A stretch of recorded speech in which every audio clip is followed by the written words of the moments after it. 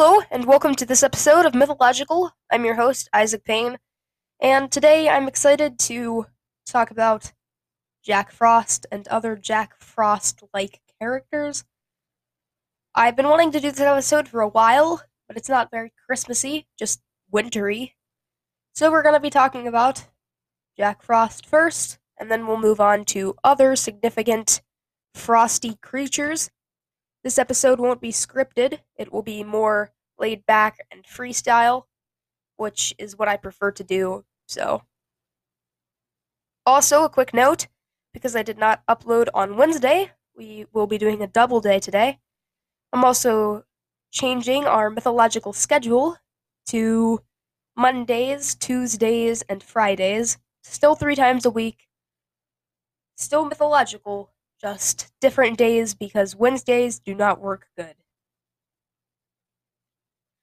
Jack Frost is the personification of frost, ice, snow, sleet, winter, and freezing cold. He is a variant of Old Man Winter who is held responsible for frosty weather, nipping the fingers and toes in such weather, coloring the foliage in autumn, and leaving fern-like patterns on cold windows in winter. Starting in the late 19th century, literature more developed characterizations of Jack Frost depict him as a spirit-like character, sometimes appearing as a sinister mischief maker or as a hero. Jack Frost is hard to imagine where he came from, but it goes back to Norse winter customs, which is strange. I cannot picture people of the Norse using Jack Frost, because Norse myths are so, old world-esque, even more so than Greek mythology. So it's hard to think that they came up with such a light, happy character. Moving on, Grandfather Frost, or Father Frost. A fairy tale character, but Father Frost, or Morozuko, is a Russian fairy tale collected by Alexander Afansiev. Not gonna pretend like I know how to pronounce that. Sorry, Alexander. In Narondin, Rusuki Shazaki. Oh my. Andrew Lang included it as the story of King Frost in the Yellow Fairy Book, published in 1894. Not much is really known. He's just more of a character in a story than a mythical figure. Moving on, Yuki Anna.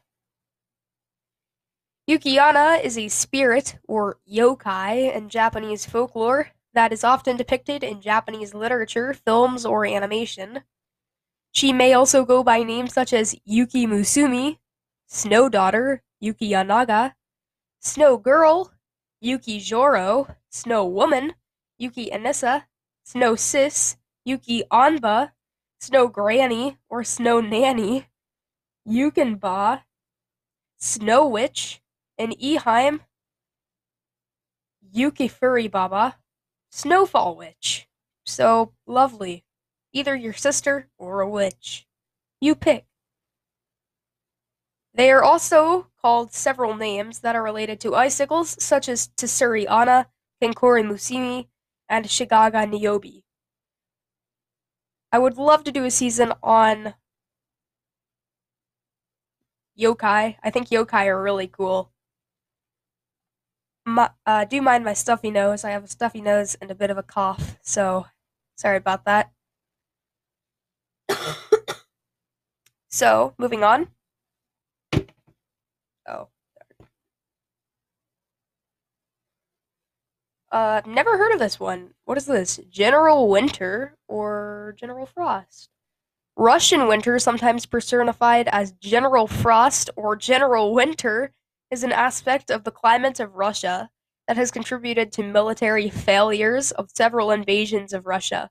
Mud is a related contributing factor that impairs military maneuvering in Russia and elsewhere, and is sometimes personified as General Mud.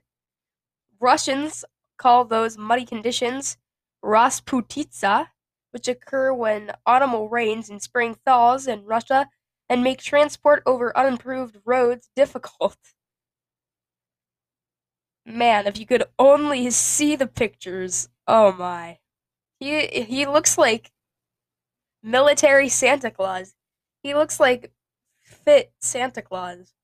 Like if Santa Claus worked out instead of ate a bunch of cookies. Moving on to a more one of my favorite snow creature people, Dead Moroz. Dead Moroz, or Morozico, is a legendary figure similar to Saint Nicholas, Father Christmas, Santa Claus. He has roots in Slavic mythology. The tradition of Dead Moroz is mostly spread in East Slavic countries and is an important part of Russian culture. At the beginning of the Soviet era, communist authorities banned Dead Moroz. Nevertheless, he soon became an important part of the Soviet culture. The literal translation of Dead Moroz is Grandfather Frost. Looks quite literally just like Sinterklaas, actually. Looks closer to Saint Nicholas, like probably what Santa Claus actually looked like. Like, just picture a tall Santa Claus wearing a blue suit, also has a giant bag and a Santa Claus hat, and also carries around a giant staff with a snowflake on the top. Looks super cool. Oh yeah, here's the Wikipedia description. Dead Moroz wears a heel-length fur coat in red or blue, a semi-round fur hat, and valinki, which I'm assuming are boots, on his feet. He has a long white beard. He walks with a long magical staff. He often rides a troika. What is that? A Russian harness driving combination using 3 horses. Okay, definitely weird. He is often depicted bringing presents to well-mannered children, often delivering them in person in the days of December. So that's cool. The residence of Dead Moroz in Russia is considered to be the town of Veliki Ustyug, Volga Oblast. Oh man, these are hard to pronounce. The residence of the Bulgarian Dzed Moroz is said to be in Belovezhia. Oh my, yeah, no. Just come to Wikipedia, look it up yourself. Not hard. Well, that's gonna wrap it up for the first episode of today.